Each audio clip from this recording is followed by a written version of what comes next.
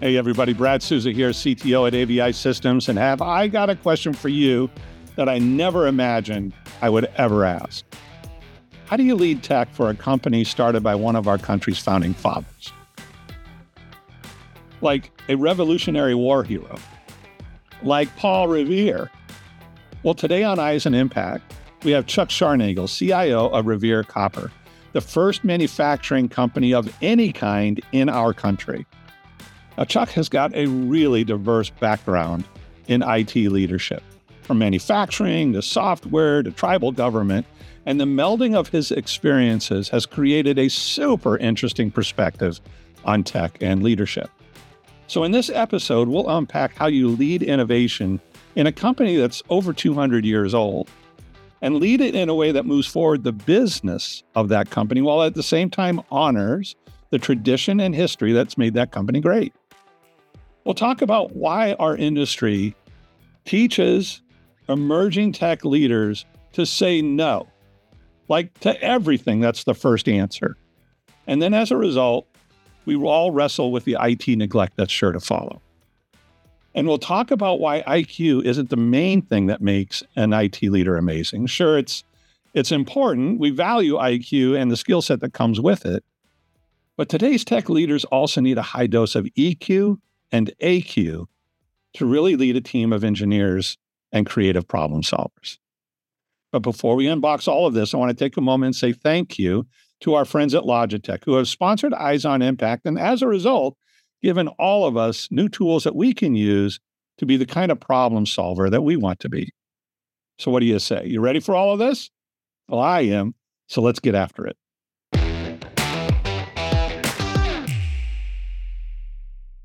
Well, Chuck, it is an honor to have you here with us on Eyes on Impact.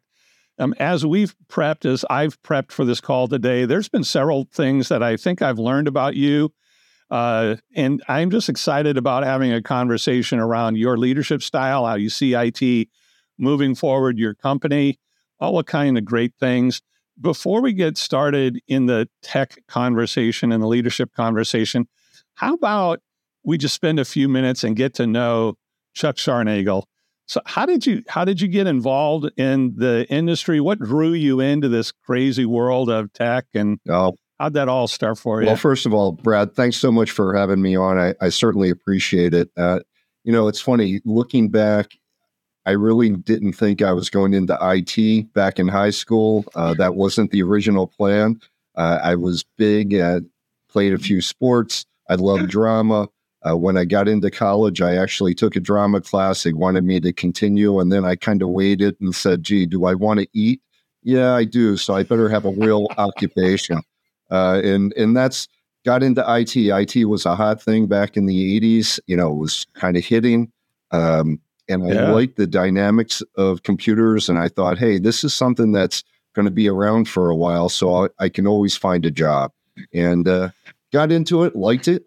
But to be honest with you, I like the business side of it even more. And it allows me to understand, what's going on in a business while impacting a particular vertical piece of that business. So I think part of the message I heard was I like drama, so I got into IT. Is that part of the message I heard? Yeah, that in management, right? Part of being a manager is definitely understanding the drama that goes on. Yeah, for sure. Now, you've had a really fascinating journey. I mean, you've been in software development, you've been in manufacturing, you've been in tribal government. Yep.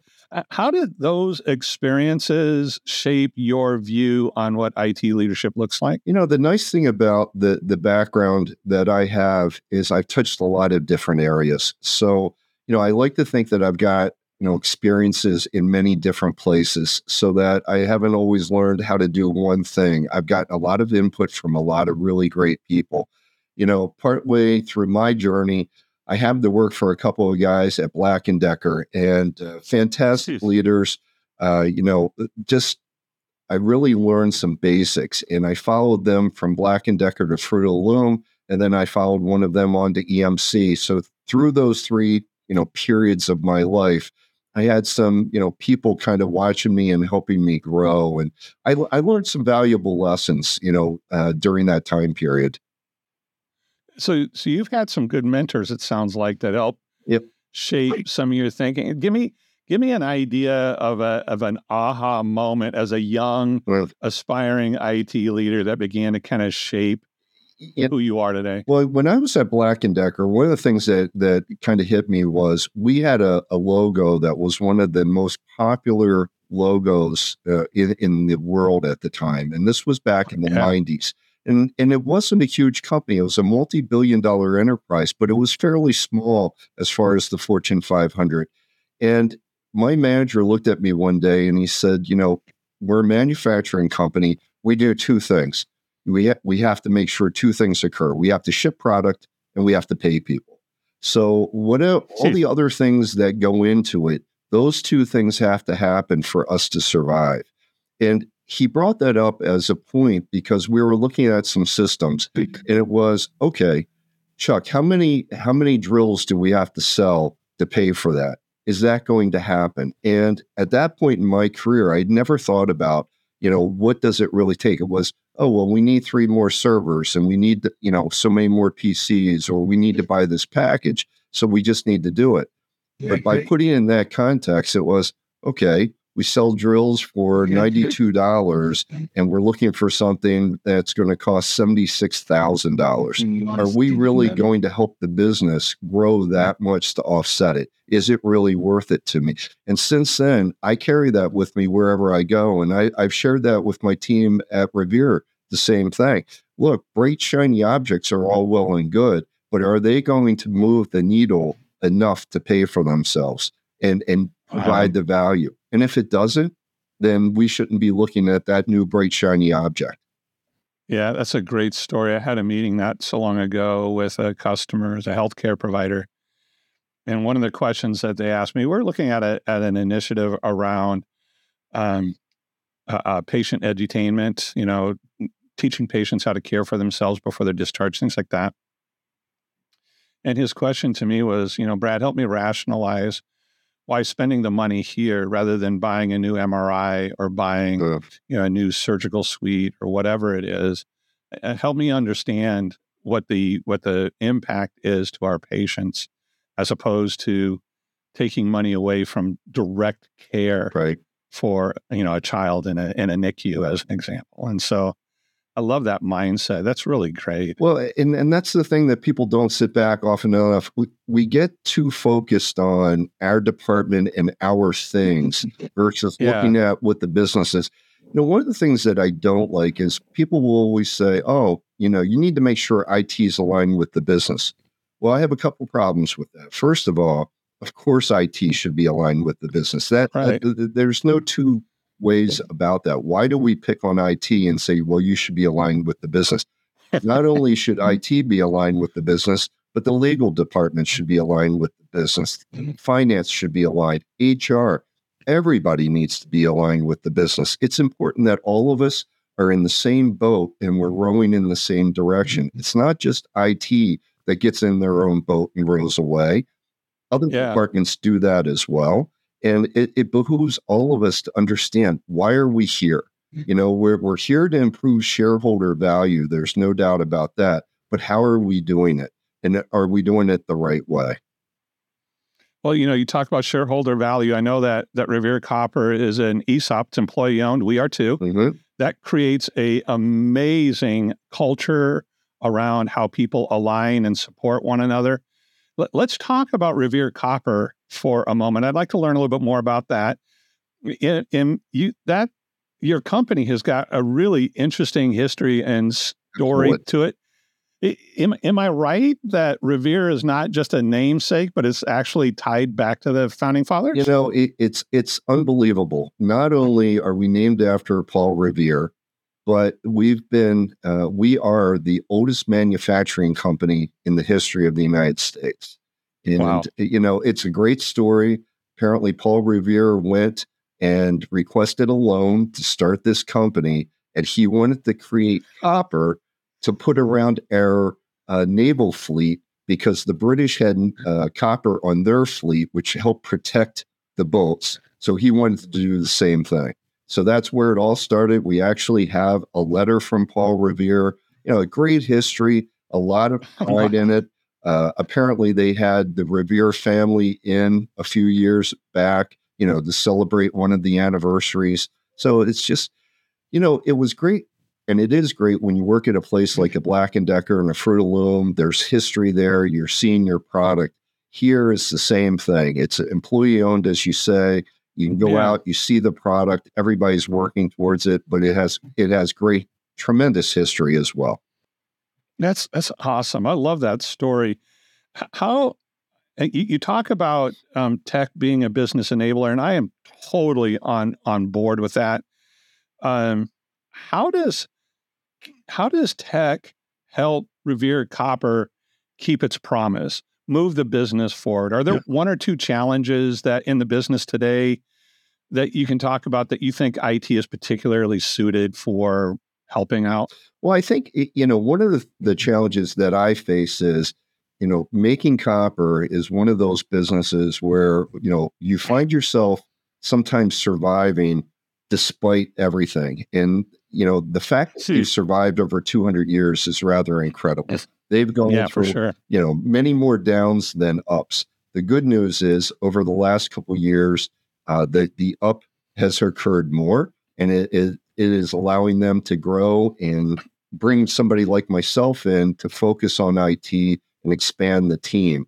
But they've used IT in the past and technology in the past where you go out and you'll have a copper line that 50 years ago, 100 years ago, there were no computers attached to it. Now there are computers attached to all of the machines. They brought something in just this past year where it is analyzing the copper as it's rolling through, where it used to take a man or a woman to look at the copper, see it by their eyes and determine, are we running what we should? And now the computer can analyze and make adjustments on the fly. So it's those types of things where you're improving the quality, you're improving the output, and that's happening all the time. So it sounds like tech is deeply integrated in how you deliver product, how you speak with customers, how you communicate value. It's deeply integrated. To your point, it's not a boat that the tech team gets in and rows away from a corporate meeting. It's actually in the boat alongside others moving the business forward. Absolutely. And it's only going to be ingrained even more in the years to come. As we get up to speed, as I would say, with the rest of the back office applications, certainly out in the plant, there are tremendous opportunities for AI and other technologies to take us to higher and higher levels as far as where we're at today. Yeah. So I want to talk about this idea of how tech impacts and changes the lives of people. Our vernacular around it at AVI is human impacts. Give me just a moment to kind of set up the premise here. So today, we're the largest provider of technology solutions around video and collaboration in the world. And so the tech that we deal with is like UC cloud services or broadcast or streaming or signage and blah, blah, blah, all that kind of stuff. But what we end up actually delivering are things like an office that you don't have to mandate to go back to. It's actually the tech in the office. It actually endears people to come and to collaborate, or solutions that enable people all over the planet to share ideas and move ideas forward, build a community together, and never, even though they've never met each other personally, they feel this trust and connection to each other. So that's kind of the human side of what we do.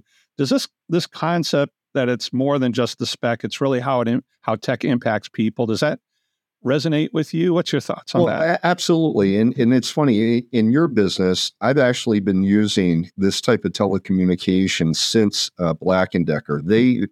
Sure. Many of their plants all over the globe, they had set this up back in the 90s to save costs, because as you can imagine, when you're a global company, back then, people were flying everywhere. So they wanted to cut that down. That's right. So I got exposed to it in those days, and it was a great collaboration tool, and we used it all the time. Mm-hmm. But certainly, if you fast forward to today, it allows so much more to happen by being able to have just it on your laptop instead of a lot of expensive equipment in a dedicated room, which we had back in those days.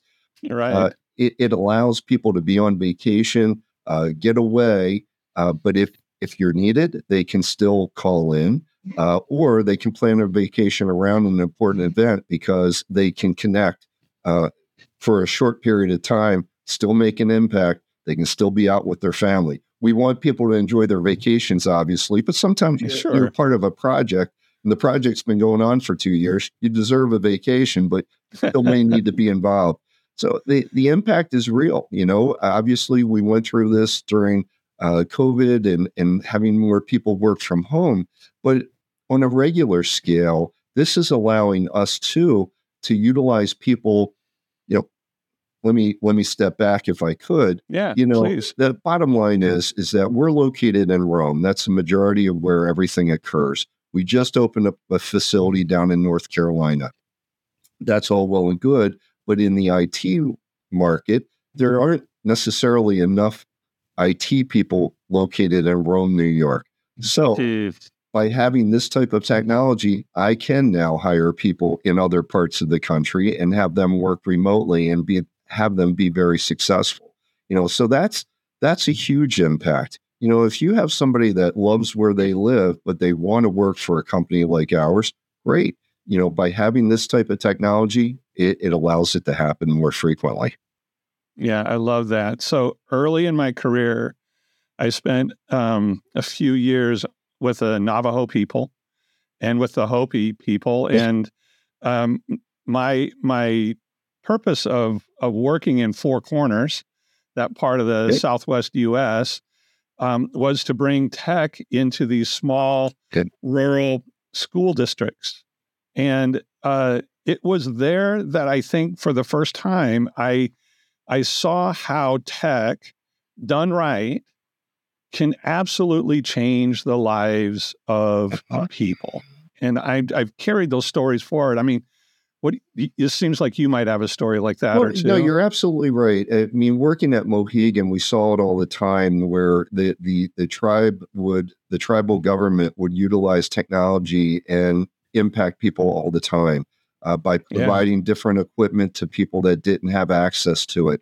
We saw it with working with other tribes, as you mentioned, where they're not in places, and they would be impacted when they got Wi-Fi access or computer access. Right. Things. It's almost like getting water these days. I mean, everybody has Wi-Fi. Everybody takes it for granted. But when you start dealing with people and they go, yeah, we don't have it here because we're in the middle of the desert, literally, and there's no cell towers around. When cell towers are built, that makes a big difference. So whether it's a computer or the signal that gets there, any type of technology makes huge impacts to everybody. Yeah, that's so well said. So for an organization like Revere Copper that has the legacy that your organization has, how do you strike the balance between innovation, moving forward, and honoring the legacy and the history of the organization? How do you do that? Well, I think, again, it goes back to some of the things I said earlier. What are we there for? Our job is to make copper and get copper out the door. And, I've looked at my team over the last year and said many times, okay, what's the impact of what we're doing? How can we impact out there? My technology and myself walk through the plant and we try to be proactive. We see what people are doing. Okay, is there something that we can suggest? Are there other tools? Are there other applications, hardware, whatever, that we can suggest that may make an impact? And at the end of the day, we have to look at it and say, oh, you know what? There is something that'll make an impact there, but the expense doesn't make it worthwhile. So we'll keep an eye on it. If the price goes down, that's fine. If there is something that can make an impact, we bring it up to the other operational leaders and say, hey, have you thought about this? One of the things that I want to do next year is get to more manufacturing conferences so that my team can be exposed. What other things are out there? I mean, one of the challenges with Revere is we're probably like a lot of other organizations, particularly in IT. IT guys, the people that I have, the guys and gals get into their habits. And, Yes. you got to kind of kick them a little bit to get them to go look at something new, to bring in those vendors and kick the tires and see what else is out there. And they go, oh, they want to go on a conference, but they have a project. Well, you always have projects. There's always something going on. You've got to break away and go look and see what else the marketplace is offering. And then you come back and, you have those discussions. And sometimes what looked really good at the conference doesn't look so good when you come back because of cost, because implementation times or those types of things. But at the end of the day, have the discussion about it. Let people know that there are other technologies, other solutions out there, and they're available. How often do we hear from somebody, this has been a pain for the last, 18 months. Really? Well, if you had told us, I know of something that can fix that, so you've got to find a way to be a meeting in the middle, throwing up ideas and suggestions because there may be pain points that you're not aware of, and throwing up those ideas and suggestions because the people on the other side of the fence might be going, well, if I just had something that would do this, my life would be easier. So you've got to find ways to answer the questions without being asked, if that makes sense. Yeah. So good. So I started my tech career in manufacturing, and it was around fiber optic video systems. So I've been in this business for a while. I remember at that time, our products were all made in the U.S., and my office was near the manufacturing facility for the products that we made. And I remember walking across the production floor, and there was just rows and rows of people stuffing circuit boards and putting components and that kind of thing. And so I stopped and I asked this one gal, I said, so what are you making? And she goes, I knew she was making one of my products. Sure. And as a product manager, I was constantly fighting for space on the production line, right? And so I asked her, so what are you doing here? And she goes, I don't know, I'm just making this. And she showed it to me. And I said, so that's one of mine. Do you know who the customer is? She goes, I have no idea. Well, here, let me just take your Traveler. So I took that and went back, looked it up, and came back and said, so what you're making right now is the video transmission upgrade to the NASA command center in Houston. Wow. And she's like, wait, what? About that time, I had 4 or 5 other people from the assembly line listening to the story. I never had a problem getting product made after that, because every time I saw somebody working on something, I told them the purpose behind it. And it created this energy around the value of what we do. That's, I think that's, how do I say it? I'm in agreement to share more information because, when I worked at the Black & Deckers and Fruit of the Looms and you could see your product out in the store, if I was in Home Depot and somebody's looking at a Makita drill, no, that's not what you want. Right. You want to buy the DeWalt.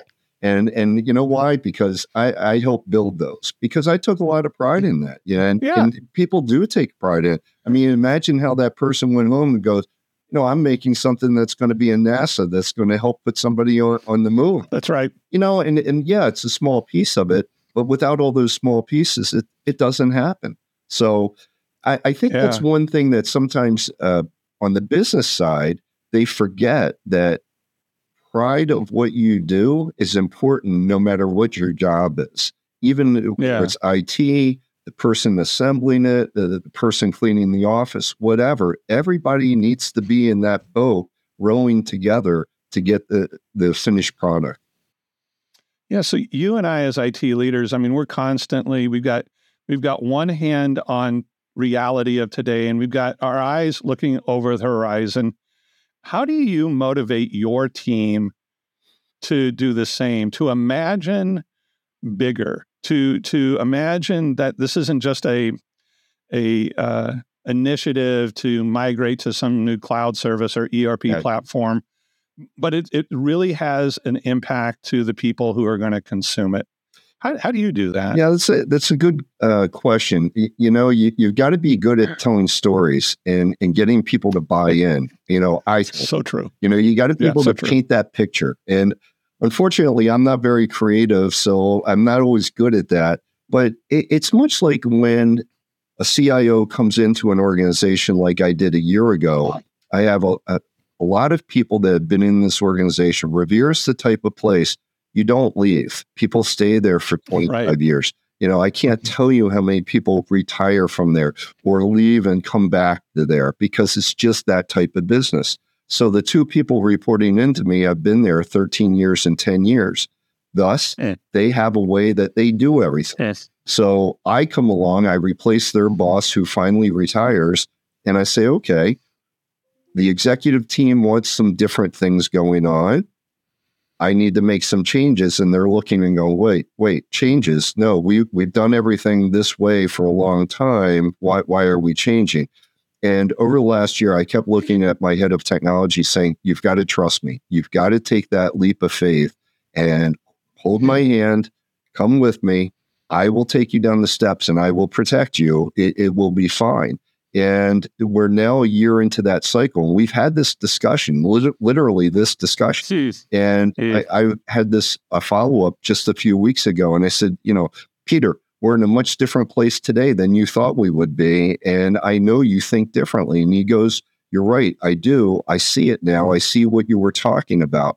So you've got to be able to communicate. You've got to be able to paint that picture. You've got to be able to use examples and walk people through logically and show them how you're getting there and show them as you're getting there.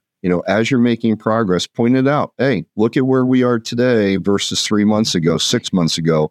The dots are starting to fill the picture in, or are they not? And they go, yeah, I feel a little bit better. And then 3 months later, they feel better. And, I think that answers your question. Yes? Yeah, it does. I agree with you. I think storytelling is so incredibly important, and teaching, my reports, the people who report to me, the importance of imagining and telling a story about where we're going. Because at the essence of leadership is the ability to take people someplace they can't go on their own. Right. If they could, they wouldn't need you. Right.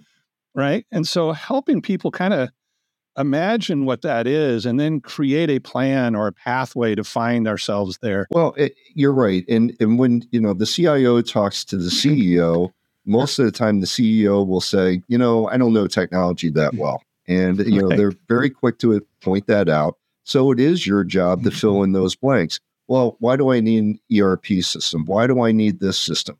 Well, it does these things and it will give you these benefits. And you have to understand, if you don't spell that out, they're not going to buy into it. And, it is funny part. I'm an older guy. I've been around the block and I kind of know how to communicate much better today than I did 20 years ago. And I try to tell my team, listen, the reason we have goals is because you want to be able to make a case for yourself at the end of the year. You want a bigger raise? Well, your manager needs to justify to me, what have you done? Same thing. You want to go in and you want me to ask for a new system. You want us to get new technology, get funding. Well, I have to build the case. So if I go in there and say, well, my team wants this, and that's the end of the story, the CEO is going to go, yeah, so I don't care. But everybody wants something. Exactly. Right? But if I can go in and say, I'd like you to consider, funding this project. This is the cost, but here are the benefits. And I can walk through and I can tell that story and I can paint the picture of how much better off we're going to be at the end of the day, not just a return on investment, but, how the impact to the team will be and the impact to the users will be. Then the CEO can sit back and go, oh, okay, I can see that. I understand. I've heard about those pain points. You're going to alleviate some of that. It's a reasonable cost. Here's the payback. Then it makes sense. But you've got to walk people through. You just can't go in and say, I want this, and they're going to understand, because they don't. Yeah, for sure. I'm going to stay on topic, but I'm going to transition us just a little bit. And I'm going to do my best not to put words in your mouth, but I think I've heard you say something like this. There's this thing called IT neglect. It's where we don't do what we're supposed to do. And we find ourselves, I think your premise is that we find ourselves more upside down than right side up. And part of the reason we get there is because as an industry, we've trained IT leaders to say no first. Yeah. So talk about that a little bit. I'd love to hear more. Well, we had that problem, at Revere, where when I first came in, I sat with a lot of the users and I just said, what's working, what's not working. Well, they had their issues. And one of the things that they said was IT always says no.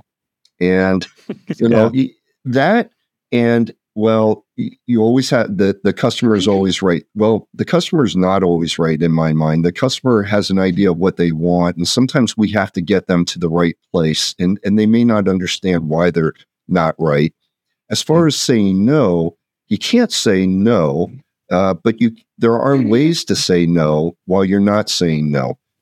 Thought and reason and walking them through the scenario, there are maybe a lot of pieces of information they're not aware of. So a big part of our job in IT is to teach and train and explain. And I don't know that there's enough of that goes on. Again, there are a lot of IT leaders out there that they can talk technology, but they can't talk the reasoning and the business behind it. And I think that's the piece that's lost. They'd rather come out and say, well, no, we're not doing that. That doesn't make any sense. But the user is left sitting there going, that's right. Why? It makes sense to me. And if the user isn't satisfied, at the end of the day, we are a service, portion of the business. That's right. If the users don't want to use us, that's a problem. And I've talked to and been in so many organizations where the CEO will say, my IT department, they don't understand what anybody wants. So they just go outside and they bring in people to handle, whatever finance is asking for or other departments. And you have the shadow IT groups. How much money does that cost you at the end of the day? That's right. And they know that, but they don't fix IT. And just because somebody is really technical, I don't know that means that person should lead an IT group. And you need to be able to have these other skills and understand what you're being asked, but more importantly, how to respond and what information should you give back. And yeah, the answer may be no, but it's often how you're saying those words. Yeah, so I'm gonna pull the thread on that a little bit because I find this really fascinating. This part of the conversation really engaging too. And that's for so long in the IT space. I think we promoted people who had a very strong IQ because they had this unique skill set. It was tied to a unique technology or platform, and they could excel faster than anybody else, whatever it was, whether it was code or hardware or whatever it was.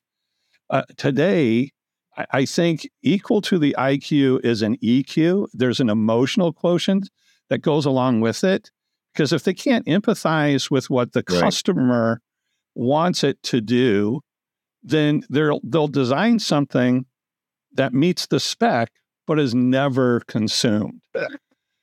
True. Yeah, and then I would say that there's maybe even a step beyond that today that's more of an AQ, and it's really around how adaptable are they because things change so fast. I'd love to hear your thoughts on this. That's a lot right there. Because the adaptive is extremely important. I think that's one of the a principal requirement of IT people. You need to understand when you get involved in a project or a request that things change and you just have to accept it. And I learned that a long time ago where, we come in, we gather the requirements, and then, you're 3 days in, 3 weeks in, whatever. And the customer comes back and says, we can't do it that way. You know what? We forgot we need this, or the situation changed. And people in IT lose their mind. I've been coding, for the last 2 weeks. Now you're asking me to change. Guess what? If the business changes, then the business changes. And you need to change with the business. And you've got to get it out of your head that, well, I put this time in, so I've got to finish it. No, you don't. If the business says that's no longer important, you've got to do it. And, Brad, I think part of it is that there, some people are good in different roles, and and that's okay. Um, I've got some guys working for me. They're incredible developers. And when I've talked to them about these types of problems that we're having with our user community, one of mine have looked at me and said, Chuck, I'm not a business analyst. Talking to the customer and gathering requirements, I'm not overly good at that. I'm good at writing code. And we have a lot of code writers. We don't have business analysts. And the user community continues to wonder, why are we not giving them what they're looking for? And it's because I have people that don't know how to pull that information. They don't know how to ask the right questions. So those little subtleties make a big difference. And to your ultimate point, I think in the role of the VP of IT, the CIO, the director of IT, if they can't have simple business conversations and understand the impact, then they're in a position they shouldn't be. And you're right. How many people are in those roles today because they are the most technically talented individual in that organization? But that may not be enough to be the manager of that organization. And, at least if I was the CEO, I don't want the geekiest IT person in that role. I want someone that we can all communicate to, and they can decipher what I'm asking for and then deliver it. And you really need those skills. Those soft skills, I've argued from many, many years ago, I can take anybody and teach them how to code in the latest language. The harder part is getting them to be able to communicate with the customer and having the soft skills to be good. I've hired people in the help desk, over the last 30 years, and those are the tough ones. You bring somebody in, they can answer a question, but they don't answer it in a good fashion where the customer understands, where the customer appreciates it. They just say, oh, click this button and do this, you'll be fine. And they walk away, and the customer, what? And they're still sitting there and they don't know. I'd rather have somebody that says, here's step one, here's step two, here's step three. Did it work for you? How else can I help you? Those other skills will buy you repeat business and get you much further down the line. Plus, if you have those skills and you're in other roles within IT, it pays off in many, many ways. If you're the project manager, if you're the business analyst, even if you're the developer, those soft skills set you apart, I think, in today's world. Yeah, that's so good.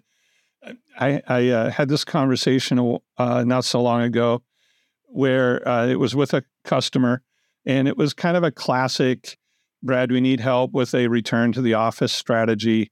I know we own a lot of the technologies that we need to develop to really encourage people to come back to the workplace. And then it centered around what we used before the pandemic doesn't work for us after the pandemic. And this person, it had this title in the IT stack with a bunch of acronyms after it, and has a very, very deep, long, hard worked for set of skills around a particular brand of technology. And after we talked several times on the topic, I stopped and I said, what we're facing is not an engineering problem. What we're facing is a career path problem. Because you can't imagine a world where the brand that you have spent so much time developing a skill set in is not the primary brand that you deliver your services with.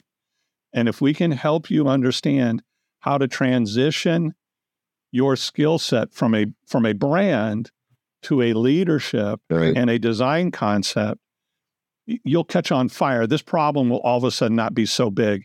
And that's what happened. And he's crushing it and killing it.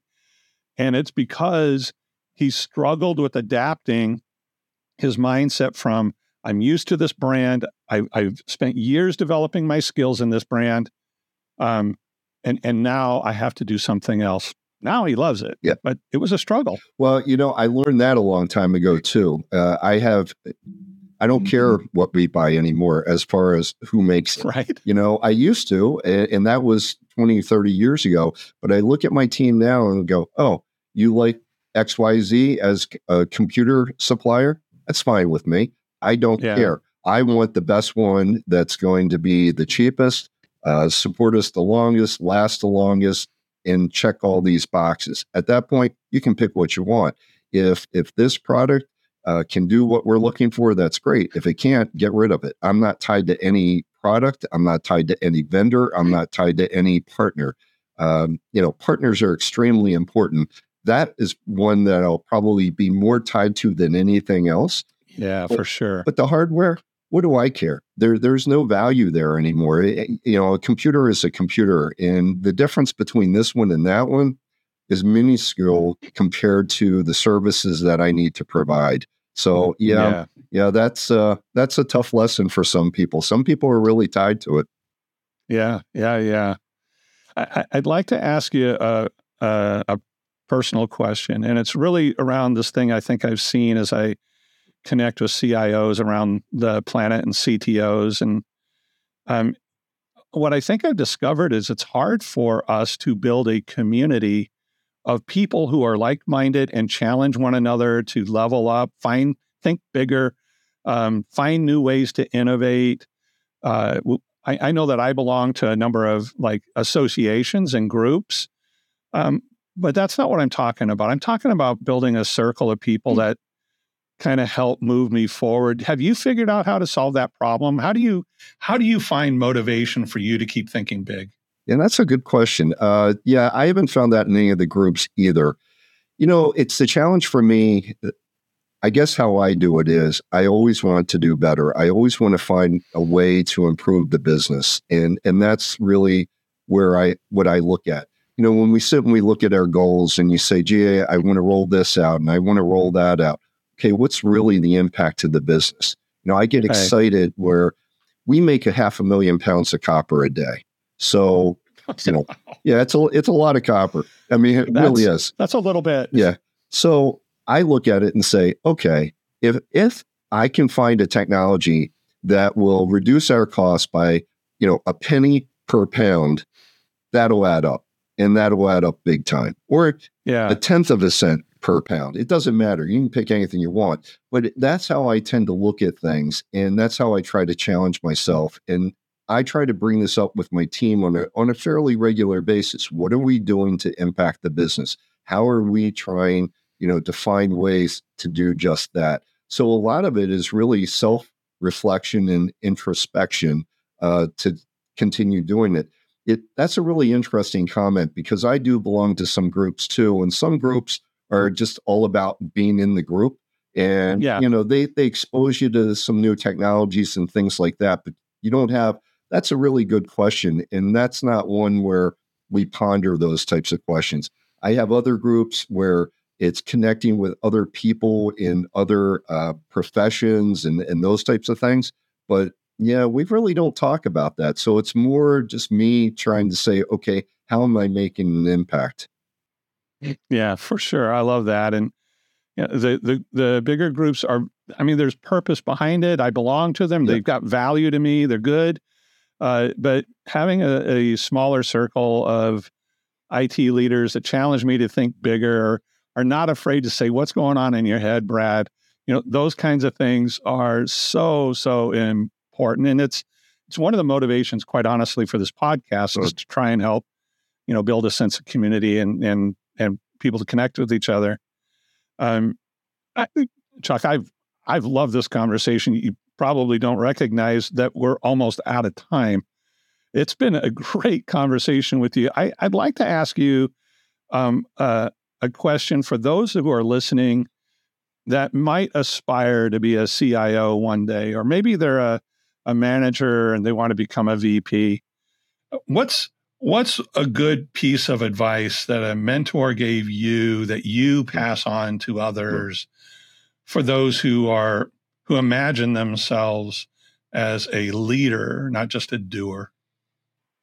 That's another really good question. I think there's a couple of answers to that. One of the things is recognize talent and grow talent.